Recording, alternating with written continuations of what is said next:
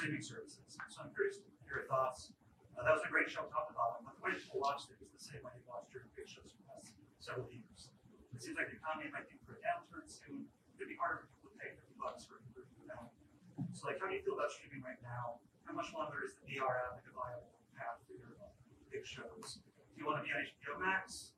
And by the time people watch full year 2023, well, it's an interesting question. I think that right now we've had a great year for pay-per-view buys, and after the full year, I think it's very safe to say and official that this will be the most pay-per-view buys we've ever had in a year. Now that's aided by the fact we added an event this year and with Forbidden Door in partnership with New Japan Pro Wrestling, and that's been a really successful debut.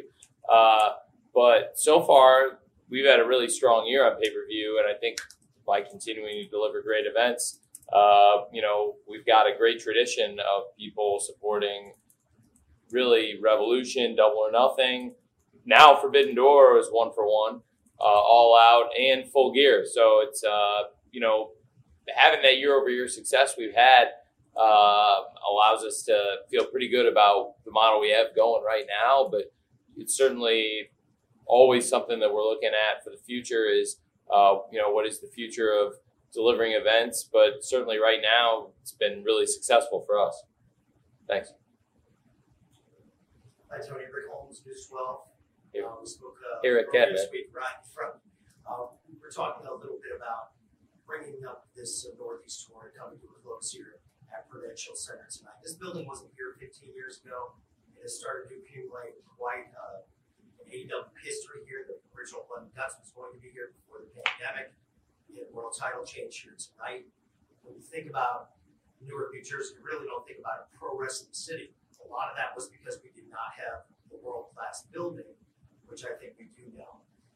What are your thoughts as AEW makes its mark, and why you keep coming back to Prudential Center? I know we've got the Arthur Ashe shows, but Prudential Center for the indoor arena seems to be the one of choice. So talk to us a little bit about that and the history of this one. Well, we've got a great fan base here around Newark, New Jersey, and this building in particular has been home to some great matches in AEW, title changes. Many of the titles have changed hands in the AEW either tonight or, like Jungle Boy was saying, they won the World Tag Team Championship here too. And we had the first Dynamite in the history of TBS here in the Prudential Center. So certainly a lot of, big moments in AEW history have happened right here at Prudential Center. And like you said, I think it is a world-class venue. So by having something like that here, it's the perfect combination. You've got a really great fan base, a really great venue, and it, has come together where we've been able to really have great success with AEW promoting events here at the Prudential Center. So I think I'd like to continue coming here for sure. Thanks for asking. I really enjoyed the other interview we did, by the way. Thank you. Hey, Josh. Hey, Josh. I want to ask about two talents we haven't seen in a while. Andrade and Miro. A lot of people online ask about Miro. What's the status on both guys? Well, I think when we launched AEW, one thing I said is I would, build a big roster, and we kind of would have it be where I wasn't really committing to everybody necessarily working every single week or even possibly working people in and out of the cards. And I think that's still something I'm committed to. So there's people who aren't on every event, but I still would like to get involved. And, you've seen people take some sabbaticals, absences, breaks from AEW for various reasons, come back and get very involved. And I think that's still, for both those guys, potentially something that you could see for differing reasons. I think they're different. They're both apples and oranges in some ways, but I also think both of them are great, and I would, like to get both of them involved in the future. Thanks for asking. Before we begin from Wrestling Observer, is there any updates on Adam Cole and Hangman Page at this time? Well, I've been in contact with both of them. They're both doing very well. I think, again, they're different situations, but for both of them, I think I'm optimistic we'd get both of them back, but I can't say when either of them would be exactly. But I do think they will both be very well received, and there's a lot of fans looking forward to both of the Adams returning. I think Hangman Page and Adam Cole both have a big reception upon their return. And the most important thing is they're both doing really well. Thanks, man. Granted, there's less honesty. What if you can tell us what your perspective is on just the broader live sports rights market in the future? Maybe there's a recession on the horizon. There's some anxiety about whether people industry will stay strong. WBD, your partner, is talking about cost cutting. So I imagine that you have a pretty positive outlook on it. So what is AEW's future financially? So just wondering what your thoughts are on the live. Well, I've always been able to take a long view on AEW content. We have a lot of resources as a family, and it's a family business. So AEW was able to launch with a good upfront investment and then build big revenue very quickly. And now we have really strong revenue streams that have allowed us to probably, like I said, take the long view of how things play out in 2023, 2024. And I feel like the most important thing for AEW is that we have a really strong media partner with Warner Brothers Discovery. And that partnership has only gotten stronger as the merger happened. And Warner Brothers Discovery has given us more responsibility, more opportunities, additional content. And I think it's going to be good. I mean, not only have we probably got more opportunities to get more content in the WBD pipeline, but also we've had more opportunities to have interconnectivity and integrations with their shows and things that are important to them. So I think we've become an important player. And, like you alluded to, it's been a challenging time for some media properties, but I think for AEW, by having strong year-over-year ratings where we are up year-over-year and, for the entire year, and it's also been a positive quarter for Q4. The pay-per-view buys have been really strong. So I think for AEW, while it is probably for some companies that haven't had the kind of success that AEW has enjoyed in 2022, I could see why it would be a concerning market for us. I'm actually really optimistic about it. But that is a good question. Hey, Tony.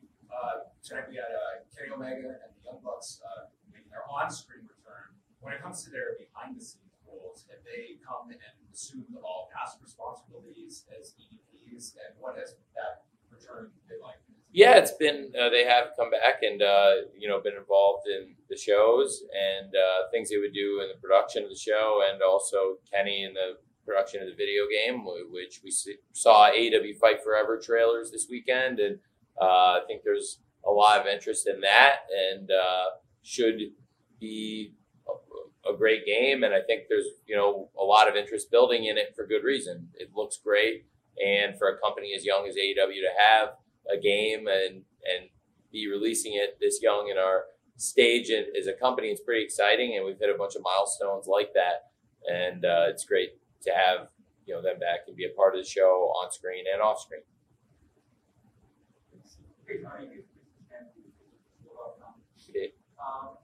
As someone who's been trying to put together more of a wrestling media friendly wrestling company, what has the process been like for the thought on your end, trying to balance that with stuff like whether it's giving wrestling more privacy on injuries, stuff like investigation? How has it been on your end trying to strike that balance? It's tricky, man. It's a subjective thing. It's a good question because I think the fans want that transparency, and to some extent, I do think we offer a lot of transparency into what AEW does. So then, for various reasons, whether it's the quality of the show, legal reasons, or anything in between, which I know those are completely different ends of the spectrum, but like I said, anything in between, it's a subjective call, it's a gut thing, and I try to, give people good insight. I think the most important transparency is false advertising, and there is a lot of that in wrestling, and I really try to avoid it in AEW. Like, I don't really try to promote matches, or try to build up a big match if it's not going to happen, or if somebody's just going to run in and stop it from happening. And once in a blue moon, I think that's okay, but as long as build a reputation for bait and switch, but we really almost never do it. And it just as a rule of thumb, I kind of am almost phobic about that kind of stuff. But there's all different kinds of transparency, but there's a variety of reasons why you do and don't say the things you do and don't say about what happens on and off screen. But it's a fair enough question. Thanks, Dave. Hi, Tony. Patrick Pratt from TV Sports in Montreal. Montreal has been doing very well in terms of ticket sales with your competitor. You now have French TV in Montreal. So is Montreal now a market that is near the top of your list for 2023 as far as Canadian markets go? Montreal would be a great place to run AEW. It's definitely in consideration. I think Canada has got a great history of wrestling events. Montreal is a city with a great history of wrestling events, in particular, a lot of big gates in Montreal in the history of pro wrestling. And I think for AEW, like you said, we have the French commentary. We have great Canadian stars. I think now that we've been to Toronto and had a great experience and kind of gotten used to some of the things that it takes to run an international event from a logistics standpoint, moving the crew back and forth, I think it's definitely something that we would be interested in. Thank you. What's up? Hey, Josh. What up? What's up, a Ring of Honor? That's it. Okay, great. Well, so December 10th, final battle. It's very interesting. So now we have a big match coming up. I think you guys, if following the pay-per-view, some of you, I guess you're all here. So if you didn't see the backstage, I think you all saw it'll be Jericho versus Tomohiro Ishii. Jericho's had a great reign of defending against a bunch of people who held titles in Ring of Honor, a lot of great wrestlers, and I thought he continued that tonight, defended against a couple of great former Ring of Honor champions in a great four-way match, and now he's defending against a former Ring of Honor World Television Champion, Tomohiro Ishii, at the Wintrust Arena this Wednesday night at Dynamite in Chicago, and the winner of that match will be in a really strong position going into Final Battle. I'm really excited about the Final Battle show. It's a special start time, so it's getting a chance to try something out. It's an experiment. Doing the show December 10th, 3 p.m. Start time. Is it 3 p.m. local? It's 4 p.m. Eastern? It's 4 p.m. Eastern. 4 p.m. Eastern. We're in Dallas. That's right. 3 p.m. So, yeah, we're at Eastern time now. So it'll be 4 p.m. Eastern, 3 p.m. local start time for anybody who's going to be at the show in Dallas. And the 0 hour will start at 3 p.m. Eastern, 2 p.m. Central. It'll be a little bit different, and there's good reasons, I think, to try it out, and it's a great opportunity, and I think it'll be a great event. And we'll see who wins this big match, Jericho versus Ishii on Dynamite. I think it's a big match, and Ishii had a title shot coming to him. He won that eliminator to get a shot and wasn't able to compete at Forbidden Door. So I thought it was very fitting. He comes in, and as a former Ring of Honor World TV champion, he's a perfect candidate to take advantage of these opportunities to come in and challenge in what is the Ring of Jericho. And so that's pretty exciting, and we'll see what happens there going into Final Battle. So far, since I took over Ring of Honor, we've had 2 pay-per-view shows that have done really well, and they've been really good revenue. On a per-event basis, this is shaping up to be the best year in Ring of Honor's 20-year history for live events and pay-per-view, so that's fun. And right now, I believe with Final Battle, we can follow up on what we did with Death Before Dishonor and Supercard of Honor and have another really good buy rate and sell a lot of tickets outside of AEW without cannibalizing AEW, because I think we have had some of the matches on AEW. I think it's, when you see matches like the one we had tonight with Chris Jericho, there were 10 matches on the pay-per-view.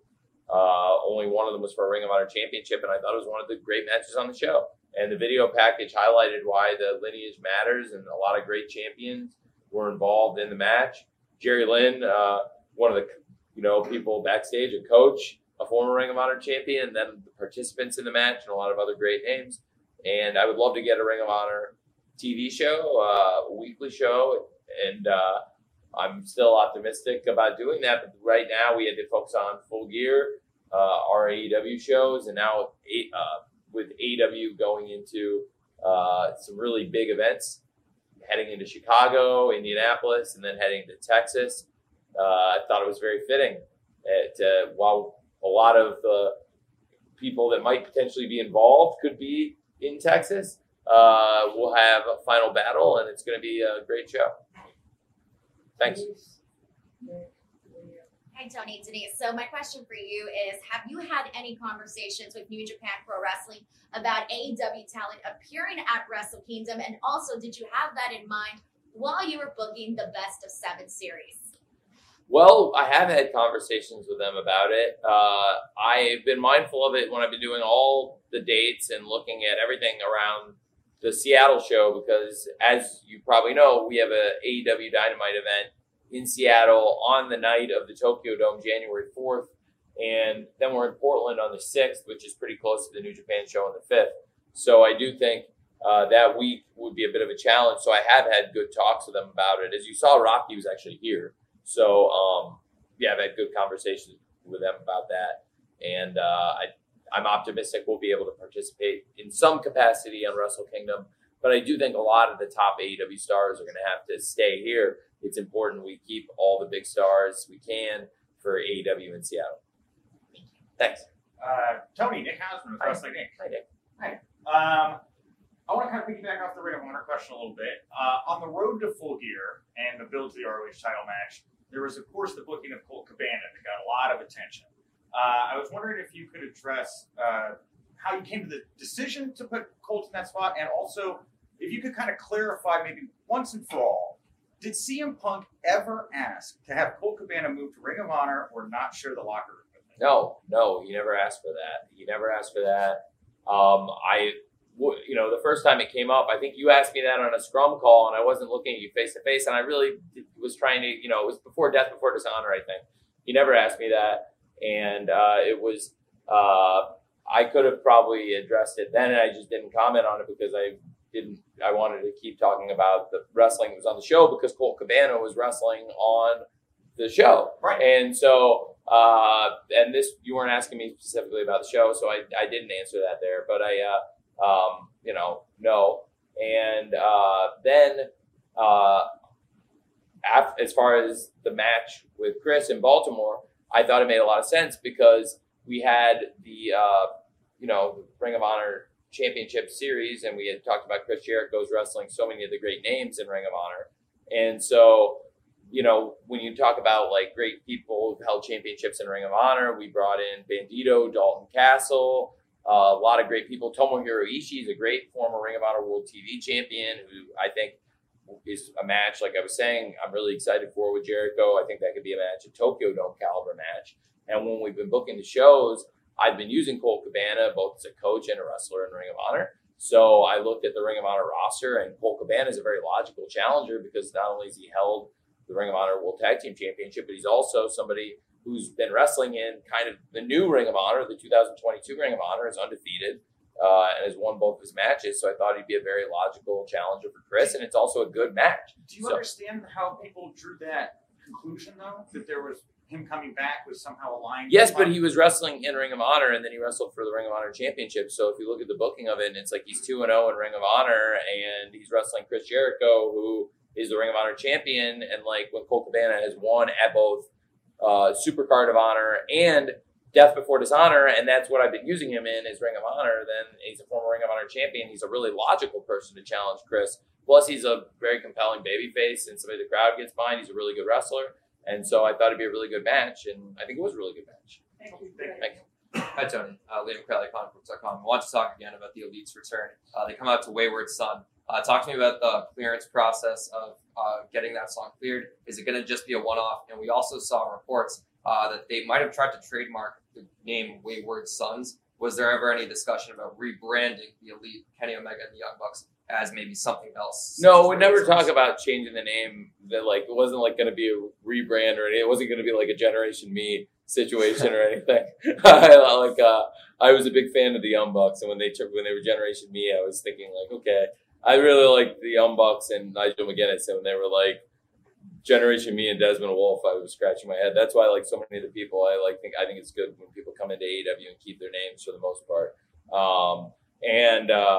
With the Wayward Son trademark, no, I don't know about the trademark, but I do think the song was a great idea. They asked me about licensing it, and it's similar to trades in sports where it takes two willing parties, and sometimes you're like very happy to get a deal done. You're like, wow, that was really very pleasant, and like it was a good deal and a good trade for both teams, and you feel like good about the trade. Other times they're very like brutal and painful, and at the end of it you feel like you got dragged, and this was not one of those. They were very nice. So the really Kansas and all the people we worked with were very nice about licensing it, and the Elite asked me about the use of it, and I thought it was a great idea, and I was really excited about the idea of the series. I'm really excited about matches going forward, and I think after the really interesting finish and some controversial ending, I would say, to the match, I thought it was really appropriate to settle it and figure out who is the undisputed World Trios champions with a best-of-7 series, and I really couldn't imagine two better trios in the history of AEW to go out and have a best-of-7. And real quick, is this a one-off or this will be their theme moving forward, Wayward Sons? I am very open to using it again, and they were very cool about us using it tonight, so I think there's a good chance we could use it again. Got it. Thank you. Thanks. Just a few more questions, okay? Go ahead. Yeah. Will Washington with Fightful. So it's kind of a multi-layered question. So in 2019, you ran 4 pay-per-views. 2020, you ran 4 pay-per-views. 2021, you ran 4 pay-per-views. This year, in 3 weeks, you will have completed 8 pay-per-views. You will have doubled the amount of pay-per-views you've booked in.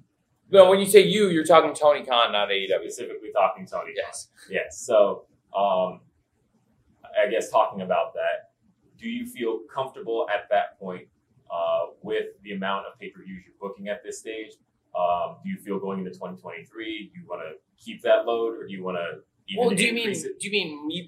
You mean me personally, not the AEW? Because AEW, I think, has done 5 pay-per-views. One which was a collaboration that with New Japan. I've run 5 AEW pay-per-views, 3 Ring of Honor pay-per-views, but I don't see them as necessarily competing products. Like I think there's synergies with them, and even though I am working on 8 pay-per-view shows, if you're asking me about my own personal capacity, I could talk. But as far as like AEW, I think 5 is a really good number, and I think what we've done with Ring of Honor so far with the 3 has been really nice. Well, I mean, I know we're talking semantics here, but really, at the moment, they're kind of one and the same product, and that it's all existing on Dynamite, it's all existing on Rampage. Some is existing on. I mean, to be fair, it's a great point, and to really take it to the next level, I think it's also fair to point out that there's been defenses on Elevation and Dark and Elevation, where is it working? I don't know. Do you have a follow up, or is it?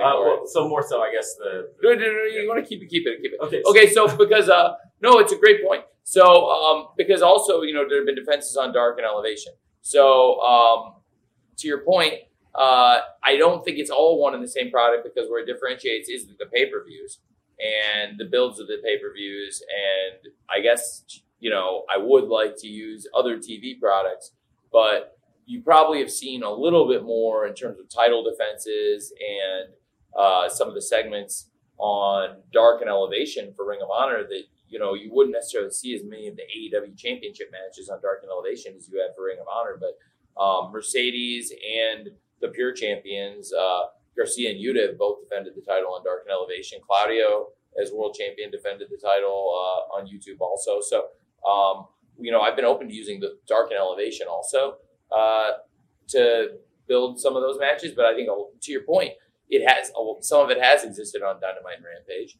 I think it would be great, and I'm optimistic about trying to get Ring of Honor weekly TV going. But really, like I said, the focus was really November 19th today, Full Gear, and then going into Final Battle on December 10th. I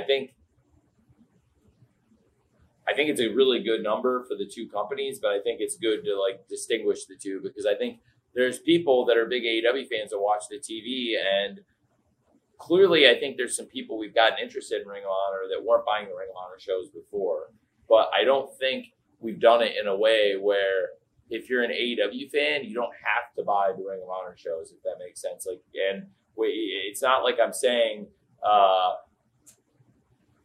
I'm trying to find. I really I value the question, but I've also tried to create a product where a lot of the AEW centric storylines are separate from the Ring of Honor storylines, if that makes sense. Like, for example, most of what's happened on AEW TV has been focused around the major championships in Ring of Honor.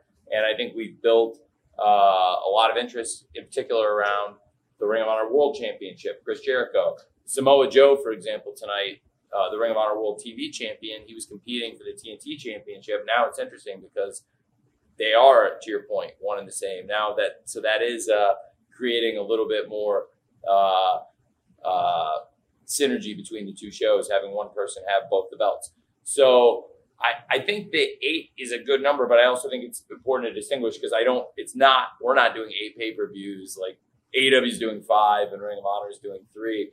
And I still see them as like separate properties, even though there's been matches between the two. For example, New Japan Pro Wrestling, there's been matches involving a lot of the New Japan wrestlers and even New Japan championships on AEW, and not even exclusively around Forbidden Door. We've done it other times too, as you know. So I think it's more about companies working together. So I know it's a little bit different with Ring of Honor than it is with New Japan, but I see them as outside of the 2 biggest promotions in the world, which I think are AEW and WWE. I think there's also 2 really big promotions with New Japan Pro Wrestling and Ring of Honor that we partner with, and we've had championship matches from Lucha Libre, AAA, and other companies too. So, but to your bigger question, I really like the way it's split. Okay, 2 more questions, Bill, and then Mike Johnson. You've been asked a lot about the TV deal for Ring of Honor. It seems like that's, very uncertain at this point. Have you given any consideration to maybe, giving them a YouTube show or maybe doing like one of the Universal tapings instead of? I mean, there are things that are just to give them, more of a consistent presence instead of balancing it on Dynamite and the other 3 shows. I've definitely considered a lot of options, but I think it would be hasty when there are other options out there to like jump into something because it's a pretty valuable property. And even like, for example, like the pay-per-views, like, for example, like to throw out a number, like which would be for an AEW pay-per-view, it's probably, 25% or so of what you might get for an AEW pay-per-view or less than 25% of some AEW pay-per-views. But say a number like 35,000 buys at like, at the price point for Ring of Honor, which is also a lower price point, then on the one hand for AEW, that's not that revenue, but on the other hand, it's not something I really see cannibalizing the AEW pay-per-view product because the AEW pay-per-view buys have been pretty stable while we've done the Ring of Honor pay-per-views. So for the TV, I really would like to get that going, and I see it as a weekly series, but because it's such a major leap, I've been holding off on because I could easily just do a YouTube show. Like, anybody but I think it probably deserves something better. I want to clarify. Just until you get there, not in place. I completely see that, but I think it would be like going from just doing a YouTube show as a placeholder. I think would be probably less. It would be a trade-off because in some ways it would be beneficial by not having some matches that could take away from other matches that would feature some people in AEW. But I also think a lot of the people from Ring of Honor that we featured, like the champions, happen to be some of the biggest names in AEW, like Chris Jericho, Samoa Joe, FTR.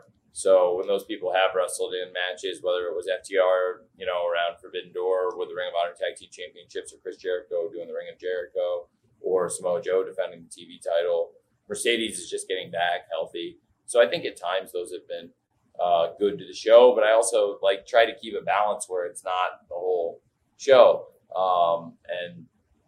I think, like I said tonight, with 10 matches on the pay-per-view, and there was one match that was a Ring of Honor Championship match, I thought that was a good balance. Thank you. Last question, Mike Johnson. Hey, Tommy.